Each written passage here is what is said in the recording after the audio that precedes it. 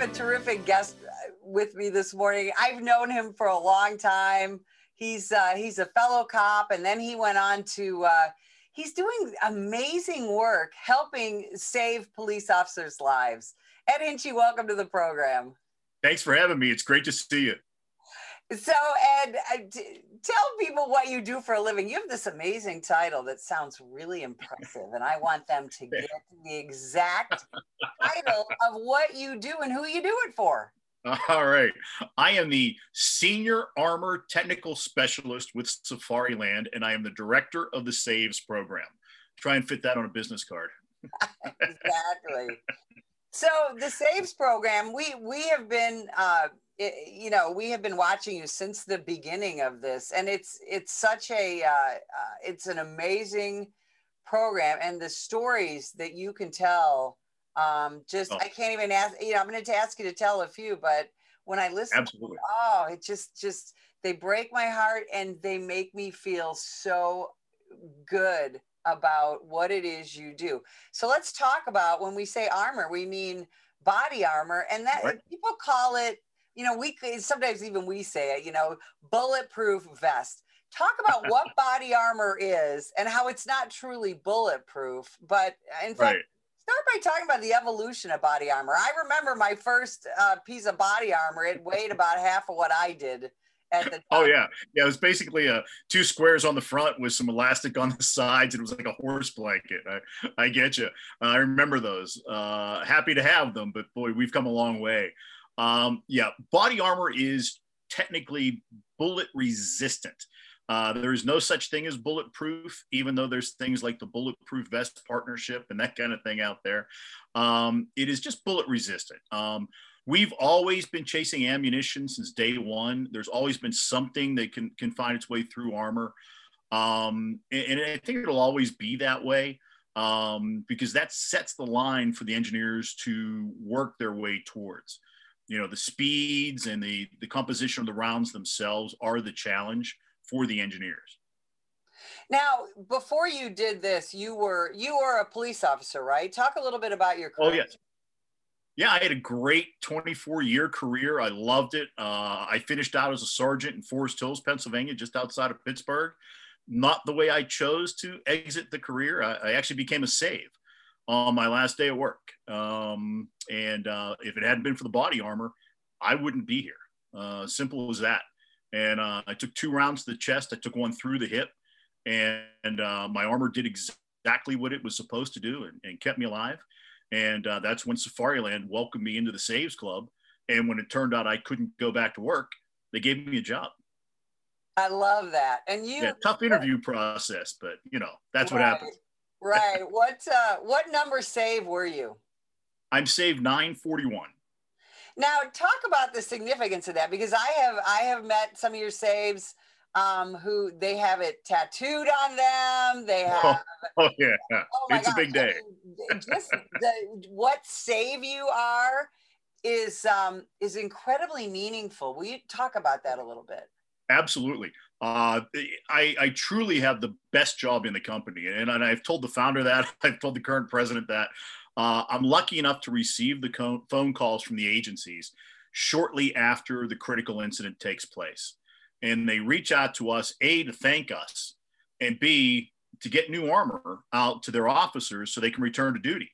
And I expedite all that, but I get to hear that story firsthand. And often I've got, A personality, top-notch hierarchy in agencies that break down in tears, talking about being in the hospital with their hero officers, welcoming the families in there to see their loved ones. And it's a whole different thing to know that they're going to come home from the hospital okay than to have to take them down to Washington, D.C. in May and see a name engraved on that wall in Judiciary Square. And that's truly what we do. Our Safariland logo is "Together We Save Lives." And this is what brings the whole thing together. It is our supply partners that give us the materials that our engineers put into the body armor that perform exactly like it's supposed to each and every time. It's our folks on the plant floor that stitch them together and know what they're sending out the door and who they're sending it to. It's the agency's selection process that brings in officers that'll do exactly the right thing during those critical incidents, that train them to have the tools to survive and get the job done. And then also, once they're home, I get to reach out and work with them there to see where their head's at, see if there's anything they might need that we can help with. I've often flown in and worked with them in person. My company backs that 100%. They love us doing that. We present them into the SAVES program with what we call a SAVES kit, including a challenge coin, polo shirts with their name and their save number. And it's usually shortly after those presentations, we see the pictures of the tattoos coming back. They're really proud of that moment, that number that they've earned. It symbolizes that everything they worked hard for did the job and brought them home. Ed, when you talk about those saves, when that officer, takes that round or is in that crash and they are physically saved, that's not the end, right? That's actually the beginning of this whole saves process, isn't it? That's true. I will tell you, as a save and having worked with over 1,000 saves, it can happen, but the reality of it happening is different. You've prepared for it mentally. You've gone to training. You've gone to some aftermarket training, good mindset training. I can talk about the training I received from certain people that got me my combat breathing, that got me through my incident. I thought through all of that and it kicked in. You respond to the level of your training, and nobody really kind of drills in what happens when you get home.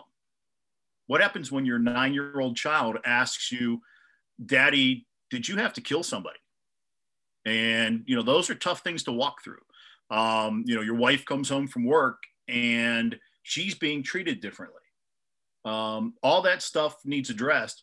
But most importantly, most of our saves are going to put the uniform back on and go right back to the front lines because they're heroes.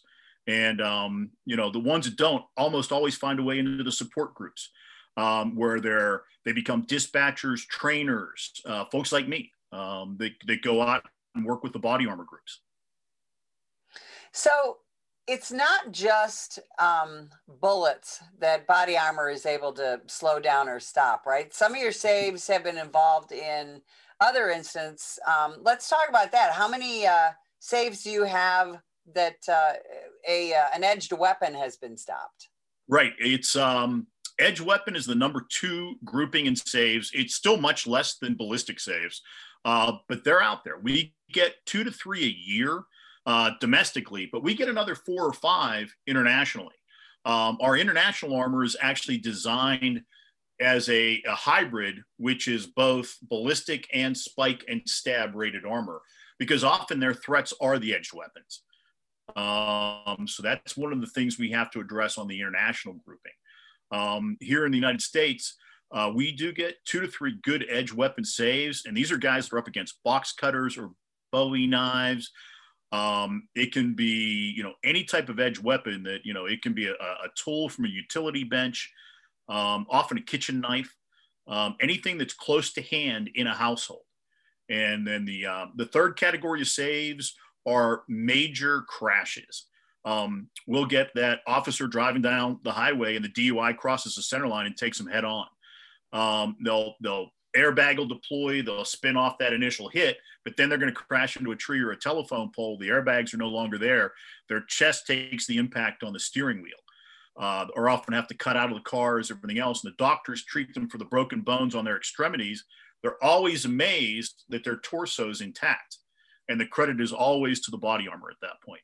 So to become a save from a crash, we actually do need a letter from the hospital, from the doctors that treated him, stating it was the armor that reduced the serious bodily injury or chance of death. Now, when we talk about armor, we call it body armor, but it's not just on an officer's body, right? There's so many other uses for it. Oh, yeah. How else do you guys employ that technology to help save cops' lives? Sure. That moves into the hard armor category, where we're using shields, the helmets, and of course the plates, which are still worn, but they're on the outside. We up armor vehicles. We up armor structures. All that is within, what we do at Safariland. I'm sure that civilians won't even realize that they've walked through buildings where the actual booth where those guards are is bullet resistant. It's a bullet resistant structure, and it can actually be closed down with its own air and everything else, so that, if something is launched from the outside, something that's, effective, like a gas type thing, they're good for 24 hours inside that booth. Wow, that's so it's pretty amazing. Yeah, and we do the cars. We'll up armor the doors. There are certain windows we'll up armor. You'll see those more in Bearcats, those type of things. But again, you start to run into a challenge with weight and cost when you start to do vehicles, when you start to do more than just standard body armor. Well, and I want to talk about that because I get asked a lot by civilians, by the media, why isn't every police car in the country absolutely bulletproof? Why not? Yeah, it would be wonderful to do that. The cost is extraordinary to make a vehicle bulletproof and blast proof. It also adds to the reduced gas mileage. So the cost of the vehicle's maintenance goes through the roof. To access something as simple as the window mechanism, if something happens to it, it's not just a tech pulling a panel off the door and fixing a part. It's got to go back to the factory. So a lot of challenges to bulletproof a vehicle.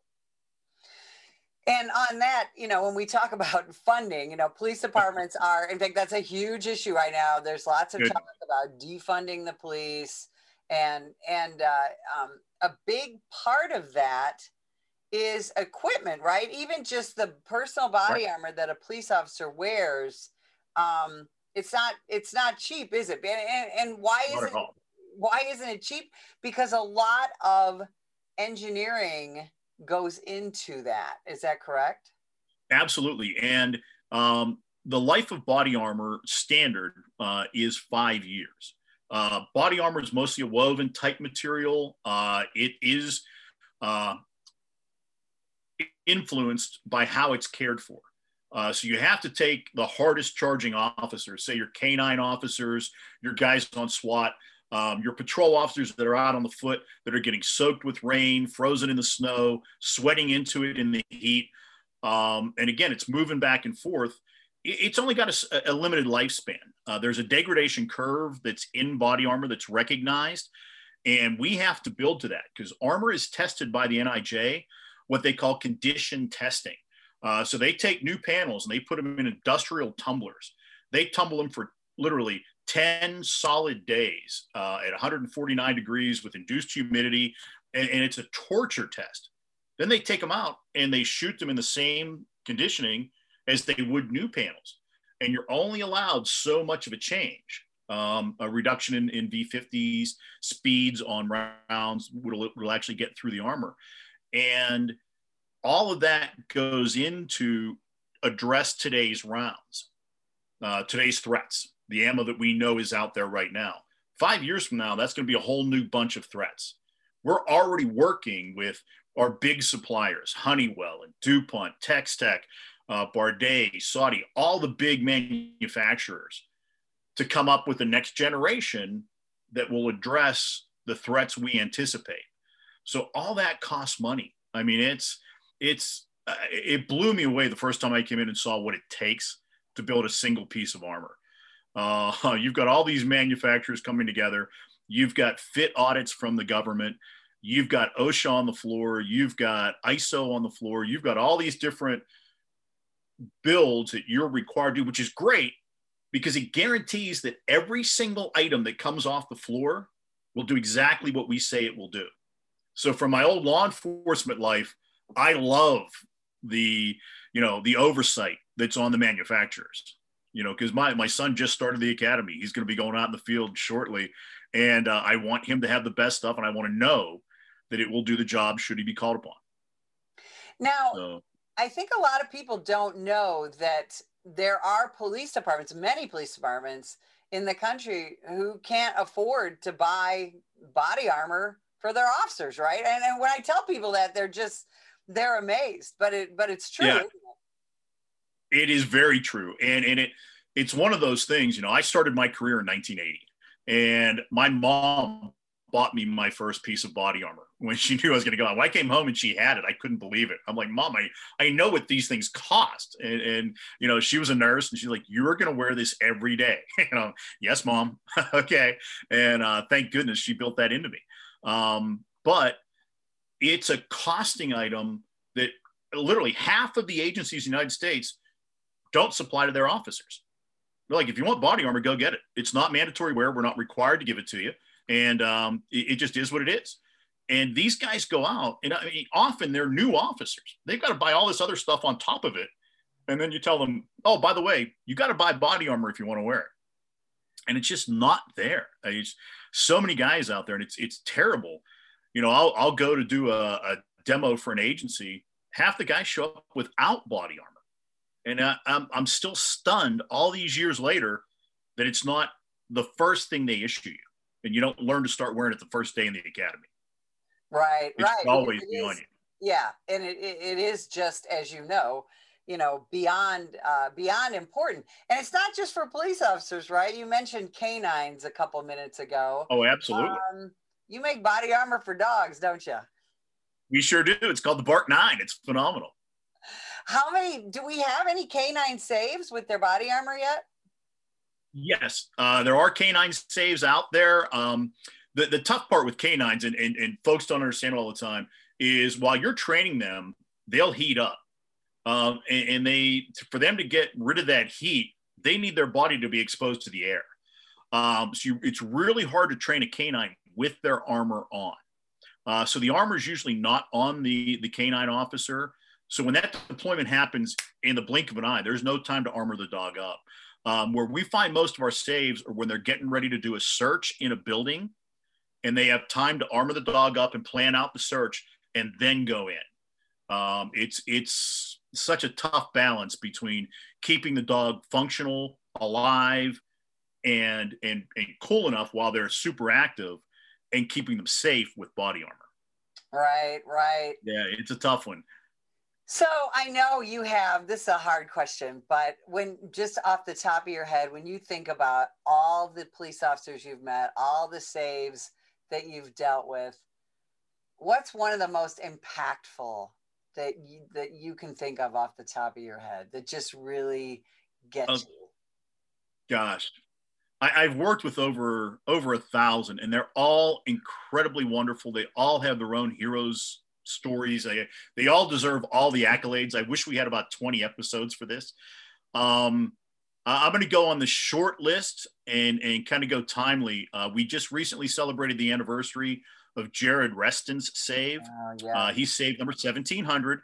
Jared is known in the industry throughout. He won the Presidential Medal of Valor for his actions. The first shot of his gunfight went through his face. Split his jaw to pieces. He got hit in the chest 3 times, in the hip, in the leg, in the arm, and he still charged the shooter and ended the gunfight. And came back to work. Went through surgery, over 20 surgeries, and came back onto the front lines and just continued to perform at the highest level. Katie Lawson out in Oklahoma City, again, Presidential Medal of Valor winner. She was getting shot to pieces in her car from a rifle. And when she realized the car wasn't offering her any protection, she popped the door open and charged the shooter. That kind of heroism doesn't get talked about that much these days, but it should. Britt Sweeney up in Seattle, Michelle Pratt in Salem, Luciano Colantuano down in Palm Springs. The list just continues to drive on. There's so many. You got Buddy Brown that took rifle rounds to his helmet. Got hit across his armor. He was probably knocked unconscious momentarily. He got hit through the hips with an AK round. He got back up and got back into the gunfight. Kevin Malone. The list just, honestly, you're gonna get me off on my soapbox here. I can go on. It's so hard to leave anybody out because they're all incredible stories. We had officers out in the middle of nowhere by themselves, taking hits and staying in the fight and finding a way back to their vehicle to call for more officers. And we've had, folks in huge crowds that stepped up and took the hit. It's mind-boggling. Ed, where can people go to learn more about the SAVES program and see some of the stories on video of these amazing American police officers? Absolutely. We have a section of our Safariland website dedicated to SAVES on our YouTube channels. The SAVES videos are up there. We are actually in the process. We have this incredible marketing team that is building videos for us so that we can really, I mean, especially in today's atmosphere, we've been demonized a little bit. We've been painted as the bad guy, and it's so far from the truth. It's scary. So what we want to do is show them unarguable truth. This isn't an opinion. This isn't anything. This is what happened. You know, and it's a lot of it has body cam video these days, which is great for law enforcement because you can't challenge. You can't say, oh, he probably did this. Here it is. You know, Michelle Pratt was walking up to a domestic in a vehicle. She was just trying to help. And the guy opened fire and was shooting her to pieces. And you know, she was able to move back to cover. She put her own tourniquets on. She helped the initial victim even after being shot. Some of the things that went on, people need to see and hear this. You know, these are the folks who are out in the street. You know, these are ones that are leaving their family at home, kissing them goodbye, saying, I'll see you in 8, 10, 12, 16 hours, and walking out there to help strangers. Ed Hinchey, thank you so much for spending time with us today. And if you would like more information about the National Police Association, visit us at nationalpolice.org.